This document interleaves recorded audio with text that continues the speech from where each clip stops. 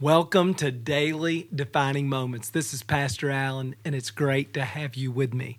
Our goal each day is to help you open your Bible and connect with Jesus. Remember, before I begin my day, God has something to say.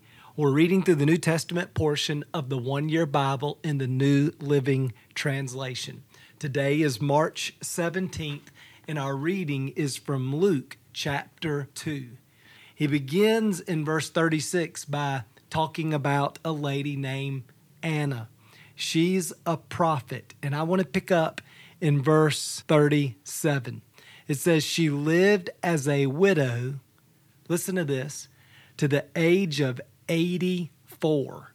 Now, that's old today, but back then, the average life expectancy was in the 50s. I mean, she is a very old woman in that moment in history. And she never left the temple, but stayed there day and night, worshiping God with fasting and prayer. Verse 38, she came along just as Simon was talking with Mary and Joseph, and she began praising God. She talked about the child to everyone who had been waiting expectantly for God to rescue Jerusalem.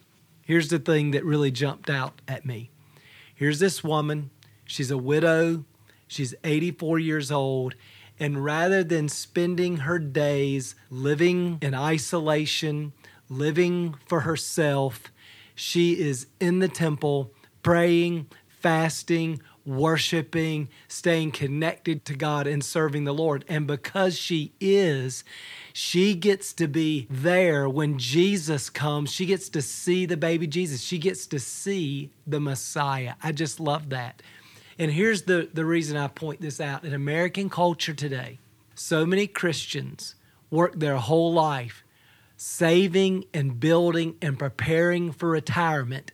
And then they retire somewhere between 60 and 70 years old and literally waste the last 20 years of their life. What a tragedy. What a tragedy. It's great to prepare for retirement, but in our retirement, wouldn't it be better, like Anna, to spend the last 20 years of our life serving the Lord? I don't know about you, but right now I have a similar plan. I'm working and hoping to be able, by the time I'm 60 to 65, I'm hoping to financially be able to retire.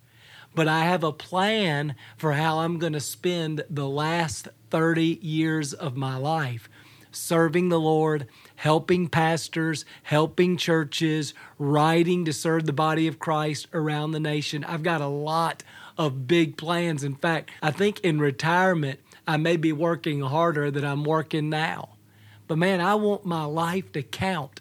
And the truth is, if we walk with God, if we do well in the first 60, 65, 70 years of our life, then we're in a place of maturity and wisdom. We have a knowledge of God, a depth in that relationship that our world is desperate for. Why would we keep that to ourselves? Why aren't we giving that away to the next generation?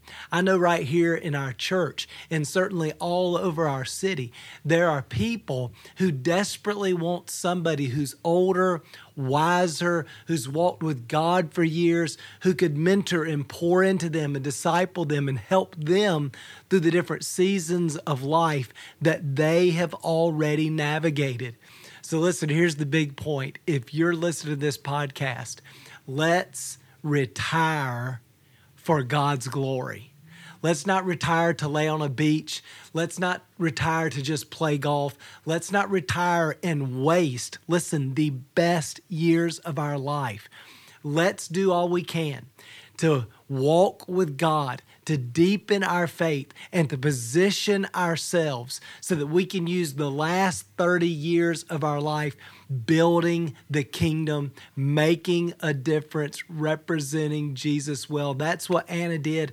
That's what I want to do. And just like Anna, when we do that, we get to see God working in us and through us and all around us. You don't want to miss that.